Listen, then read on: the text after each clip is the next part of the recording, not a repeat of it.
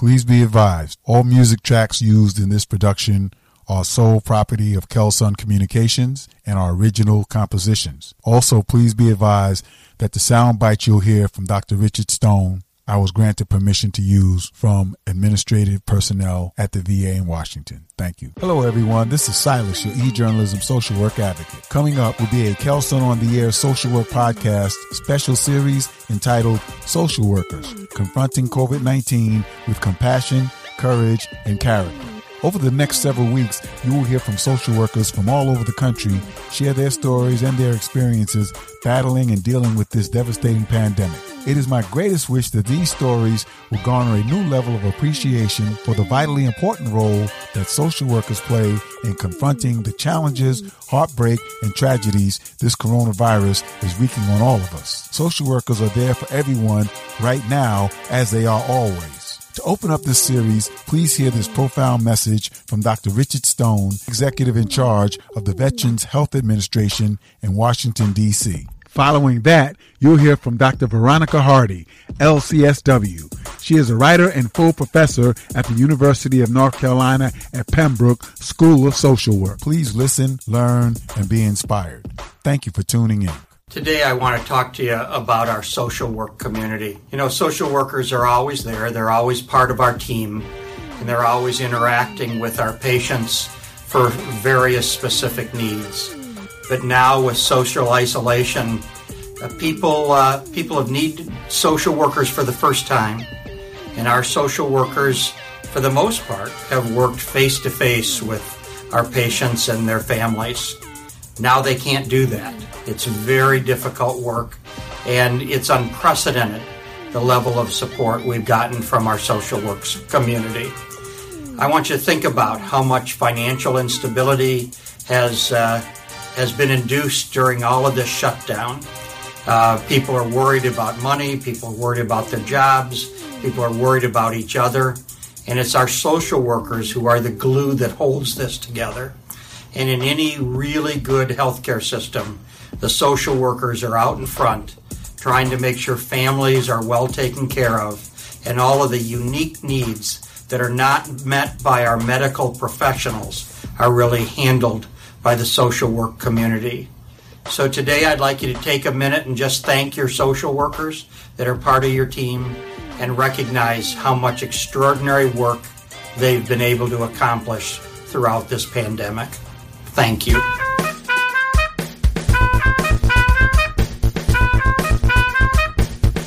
To everyone tuning in, welcome. This is Silas, your e-journalism social work advocate. You're listening to the Kelsun on the Air social work podcast, the program that promotes, celebrates, uplifts, and highlights the social work profession. This podcast aims to educate the general public to the vital contributions professional social workers make in every aspect of society, every day. Hello again, everyone, and welcome to another segment of the Kelsun on the Air social work podcast special edition, Social Workers Confronting COVID-19 with Compassion, Courage, and Character.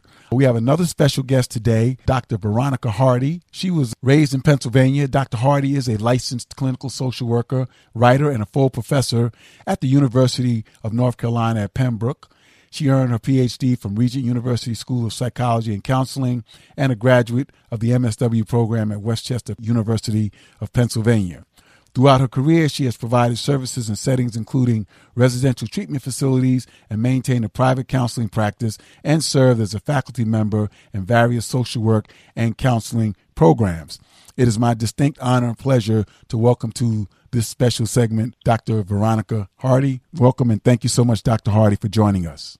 Thank you. I'm glad to be here. Okay. So I gave a couple of bullet points of your background and your experience. So tell our listeners a little more about yourself, including your experience, education, and promotions and things of that sort. Like you mentioned, I have my MSW degree and then also my PhD in counselor education and supervision. A current focus that I have is regarding human trafficking awareness and also spirituality and identity. And I currently teach at UNC Pembroke, primarily in our master's program, which I truly enjoy. Now, is that part of the large University of North Carolina? Is that one of the schools within that university? Yes, It's one of the schools within the UNC system. Oh, okay. All right. So today's topic mostly is going to be about highlighting the important role social work educators are fulfilling in the fight against COVID-19. So with that said, what I would like to do is just kind of ask you first and foremost to tell our listeners how you've seen the COVID-19 pandemic affect social work education since it became classified as a worldwide pandemic. Well, I'll say a few of the classes I was teaching this semester focused on field instruction. So one of the classes I had was a field seminar class. Another class I had to focus on management and social work practice. So they had tasks they had to fulfill at their field site as well. So we went on spring break in March, and basically we never returned to campus after that. Because of the COVID-19 pandemic. So basic students had to learn how to engage in their field practicum remotely. So that was a significant change for them, as well as fully engaging in their classes through online methods. In addition, the faculty had to work remotely as well. Mm-hmm. So all of that was, again, a sporadic and powerful change, I think, both for the students and the faculty. Yes, yes. How did you find the students being able to adapt to that different new normal? There were students who definitely had concerns, really working to try to understand how are they going to deliver services to their clients through remote methods or virtual methods, in addition to attaining the number of hours needed to achieve their education. Because all of my students in my class, they were scheduled to graduate this semester. And in addition to balancing their online courses, and I always say we often have to remember that our students have their lives too. So many of them have children and families where the children were also staying home. So they became teachers to their children as well. Absolutely. So their whole world had shifted, and they were working to balance all of these facets at the same time. And one of the other things that you had mentioned was that one of your areas of focus is spirituality. Have you seen that play a more prominent role since the onset of the COVID-19 pandemic? I would say so, definitely. I would think more in regards to whether it's the grieving process, yes, because we have people who have experienced multiple losses or have known those who have experienced types of losses. So to not be able to grieve in ways that are consistent with our spirituality, that's been a major challenge, I have noticed. And not being able to attend wherever your faith-based institution might be. And also working to understand the reasons behind why this is happening. Yes, absolutely. Very powerful point. One of the things that, in social work in the last 15 to 20 years, even to a greater degree, is that they've taken into consideration the whole role that spirituality plays in working with persons in their environment. And so I think it's very interesting that now that people have been prevented from worshiping and practicing their spirituality in ways that are very comforting to them, that becomes another issue that social workers have to deal with to try to help them get through that, because a lot of people do lean very strongly on their faith and their spirituality and religious beliefs and things of that sort. So with students, were there any students who you experienced were questioning how they could address those issues if they were working, and how do they do that if they're doing it remotely? I mean, as far as with the client. I think many of the students, the populations that they provided services to were people who were experiencing domestic violence or people who were at risk for homelessness. So I think the strength of the students were that they realized that certain of these issues would intensify because of COVID-19 and the stay-at-home orders as well. And there were fears that there would be a disconnect from being able to provide services to the clients. But what I found is the students and the agencies that they were at, which I think all the agencies did a fantastic job, were able to create virtual ways to be able to respond to our clients. I see. And what about methods for effectively implementing technology to provide quality social work education? Because like you said, everything had to pivot. The students all of a sudden started doing online schooling. Now, if they were doing, practicums, that had to become online based and focused. How was the methodology adapted to be able to address those areas? Mm-hmm. I think the program that I teach for, it's not completely online, but we did have online courses. So students had a familiarity with that. And the teaching platform that we use is called Canvas. Yes. So all of our courses transitioned over to Canvas. I think the main course that may have presented a challenge, so we thought, was the field seminar and their field practicum. Mm-hmm. And again, with the strength of the agencies and the supervisors there, they were well able to coordinate a proper learning experience for the students. For example, we organized trainings that the students could attend. Several students who were working remotely in regards to their field practicum, some became coaches at their agencies, meaning they developed workshops and online trainings for clients in response to COVID-19. Mm-hmm. So the clients could learn safety techniques or how to tutor their children at home.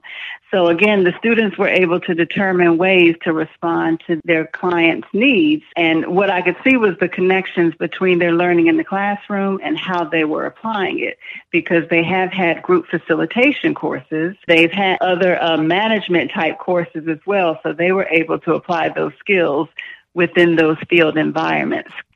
So what I really liked is they were able to transition what they learned face to face and in the online components of their classes to their remote work for their field placement. Very interesting. One of the things that I wanted you to kind of highlight, Dr. Hardy, is you have a lot of experience, and one of your areas of focus is human trafficking awareness. Can you talk about the connection between that and COVID-19, because I've been hearing a lot of stories from all over the country that human trafficking is, ratcheted up, several notches because of people having to shelter in place and quarantines. So can you talk a little bit about your experience working with human trafficking awareness and the connection or the relation to COVID-19? Sure. In regards to human trafficking awareness, I think I've been providing presentations since about 2011. Mm-hmm. It basically came out of when I was teaching the African American populations elective course at UNC Pembroke. And as I was gathering information for that course, I came across the topic of human trafficking. So I thought to integrate it into the course and then to start providing awareness presentations within my community and at social service agencies. So again, now we're in 2020, and that's something that I'm still doing. Mm-hmm. Awareness is key in this. Of course, because it's such a hidden crime, we don't have strong figures regarding this, but I liken it to, we're hearing about child abuse cases possibly increasing because of COVID-19 and the stay-at-home orders. Yes. We're hearing about domestic violence increasing, and human trafficking intersects with both of those. Absolutely. There are people who have experienced forms of domestic violence because of the partners that they're with, but some of that is connected to being sex trafficked. So we're thinking if domestic violence rates may be increasing or affected by the stay-at-home orders, there can be consistency with the human trafficking as well. Mm-hmm. And the same thing in regards to the child abuse. So again, because it comes back to it's such a hidden crime and we don't have the numbers, again, people don't know what to look for or necessarily what it looks like. But again, like you mentioned, because there is a stay-at-home order, there could be that increase taking place, but we may not be aware of it and the extremes that it's taking right now. Right. So in the cases of that you may have some kind of idea that there may be some human trafficking or sex trafficking, are there any interventions that have been needed to be put into place if there was a suspicion of human trafficking? Is there anything you can speak about to address that issue? I think one of the strongest interventions is the point of assessment, where we're collecting information. Mm-hmm. So just like with child abuse, those types of evaluations take place. So whoever is conducting the assessments, being able to integrate questions that would help to kind of weed out, is human trafficking or child sex trafficking taking place? Mm-hmm. If someone in the community has a concern, definitely they can contact their police stations, or there's also our National Human Trafficking Hotline, which is monitored by an organization called Polaris Project. And I think those are some steps that someone could take. Definitely, if it's a community member, we always want to pay attention to, is there a significant change to a house or the activity going in and out of that house within our community, kind of paying attention to significant types of changes and being able to assess that and then determining, is this something that's reportable? Do we need to get someone else into that house to evaluate this? Hi, this is Silas, your e-journalism social work advocate. I'm the host of the Kelson on the Air social work podcast, heard and hosted right here on Anchor FM, and I love it. Try it and you'll love it too. And here's why. First, you get an RSS feed, which is absolutely critical for distribution of your podcast. Your show will be distributed and heard on 7 additional podcast platforms besides Anchor. Platforms such as Spotify, Apple Podcasts, Google Podcasts, and much, much more. And get this, they even offer analytics so that you can see how well your podcast is doing.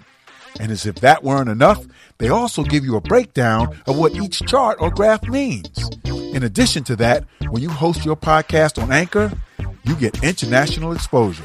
That's right. Your podcast is heard in different countries around the globe. And just so you know that they're really in your corner, they provide you with info about sponsorship opportunities as well. So for secure services for your podcast, make sure to use your Anchor podcasting services. The other thing that I think is really important is that with the onset of COVID-19, surely a lot more difficult to be able to uncover those types of clues, because if you're not doing a face-to-face, it's a little more difficult. Somebody might be in the background, like orchestrating what's said, or the victim might be afraid to really answer questions because they're in such close proximity of their abuser or their trafficker. Do you have any interventions that possibly give a person that's being trafficked, a subtle way to give clue? Now, that's the challenging part, because again, like you said, the person's in a place of danger or feeling unsafe, so they might not immediately feel comfortable giving a type of clue. But I like how you mentioned that could be somebody there monitoring their words and their behaviors, et cetera.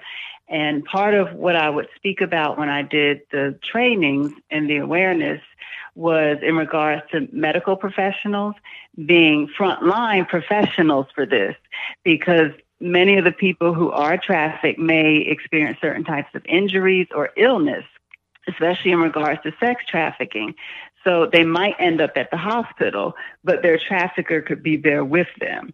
So paying attention to if the person's not answering questions on their own, someone else is answering the questions for them, or the person is looking to someone else before they give some type of response.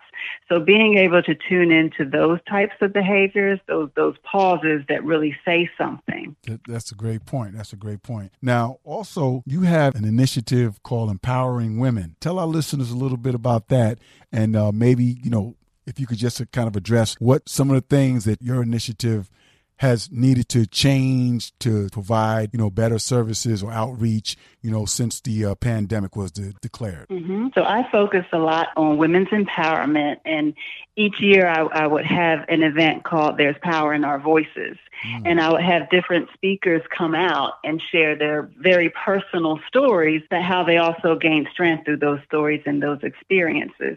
And of course, transitioning our stories to other people empowers the person sitting in front of us. One, because they learn that they're not alone, and two, because they're learning about other ways to cope with their situations. And kind of an offshoot of that, I published a workbook style tool that is called A Letter to My Sisters Reflecting on God's Promises. And that was another tool that I was using to basically empower women. And it uses biblically based reflections and has 9 stories, basically experiences that women tend to go through. Again, because of COVID-19, a lot of the speaking events and workshops have been canceled because we can't be in congregate environments. So me and some of the people that I was basically coordinating with were considering how we can do these workshops in more virtual environments. So we are in those types of planning phases right now. But mostly I'm just using social media to post information to share with other people. Okay.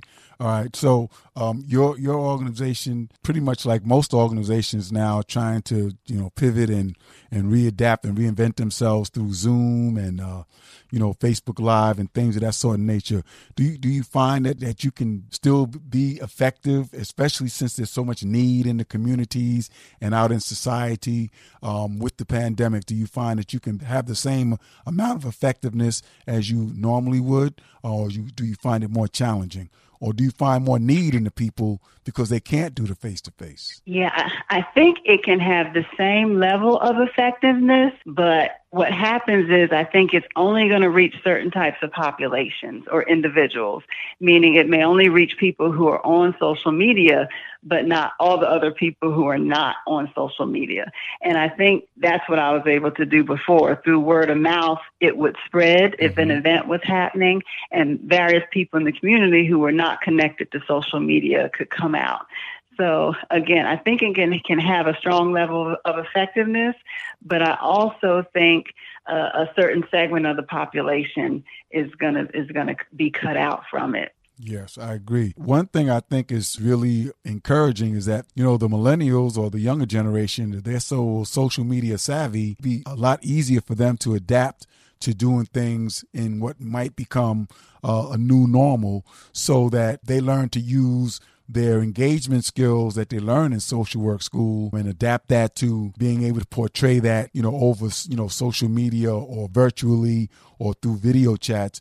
I think they have a big advantage over most of the population because they're kind of like, that's their second nature anyway. So that being said, their experiences transitioning completely online and using remote technologies, do you find that they were trying to be more connected with their clients because they were losing that personal touch? I think so, because I have one of my students. They began using Zoom. They began using email. So they were using various methods they may have learned through their educational environment. And I say oftentimes when we're in the face-to-face environment, I often promote self-care.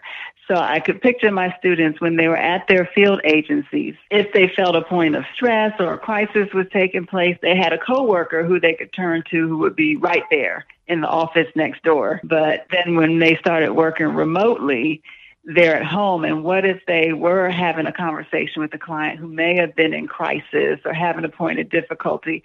They may not have been able to turn to someone right there. But the other strength is they'd be able to call or Zoom with a supervisor to be able to process afterwards. So I think through all of this, I think the students may have experienced some challenges or found it to be challenging, but at the same time, I thought it may have strengthened them for this major shift in social work. I see. So we get ready to kind of, bring this to a conclusion. One question I'd like to ask you is, Dr. Hardy, how do you see this pandemic affecting society going forward, and what role do you see the social work profession and the social work community playing after this, I don't know if you could say is over or goes back to whatever normal is going to be? So what effect do you see this having on society as a whole is part one, and part two is, how do you see the social work profession adapting to, or what do you think their role will be? Because a lot of conversation now is like the aftermath is going to be a lot more challenging in a lot of ways than we are, dealing with right now. Yes, I'm seeing all of us learning to live with this in a way. We're often hearing this phrase called the new normal. Yes. But I think we really need to understand what that means, because all of our lives are different. We all have various intersections that we're living in our lives. So the new normal for one person is not the new normal for the other person. Their life can become a lot more difficult. So I think we'll need to understand, again, the uniqueness of each individual and what this means for each person. So again, what is it going to look like living with this? The fears, the grieving, the being able to return to work, or who's able to return to work because there's been multiple job losses. Yes. I'm told certain universities have closed already, et cetera. So there are a lot of major changes that have happened. So again, I think it's still going to take that time to figure out how it has affected everyone's lives on an individual basis. And I think as far as social work practice, I think this has brought a stronger lens on social work. What can it look like? And social work, part of our role is to respond to crises. So this is another major crisis that we are responding to. And as far as social work education, I think our minds are really starting to shift regarding what that looks like, especially in regards to field practicum. And just to use my university, for example, we're primarily in a rural community. So in rural communities, you think outside of the box and you think creatively on how to provide services, because you're not always able to get to your client, or your client may not always be able to get to you for some reason. And not all clients will have technology. So thinking outside of the box is definitely a strength during this time period in responding to COVID-19. And my hope is, in regards to social work education and with thinking about field placement, that we will continue exploring how to provide online services.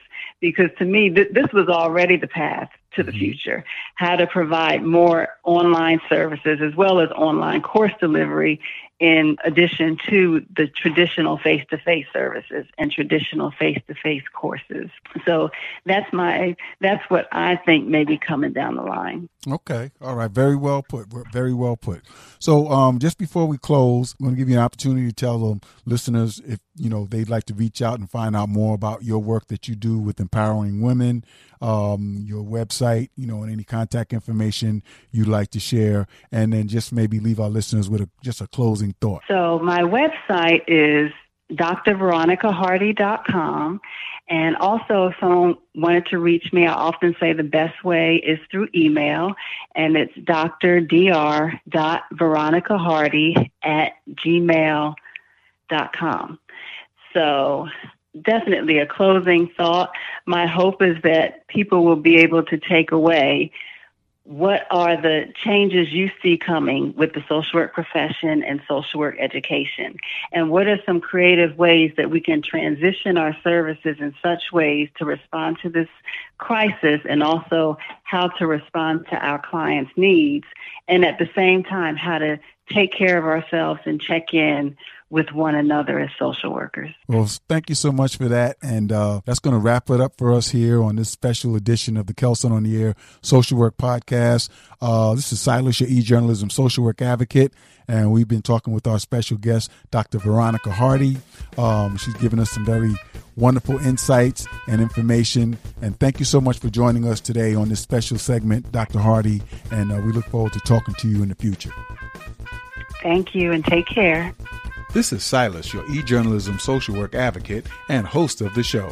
You've been listening to the Kelson on the Air Social Work Podcast. This and all other programs are available on the Apple iTunes, SoundCloud, Spotify, and Anchor podcast platforms. Go to any search engine and type in Kelson on the Air in the search window to hear this show in its entirety. Thank you for tuning in. This has been a Kelson Communications production.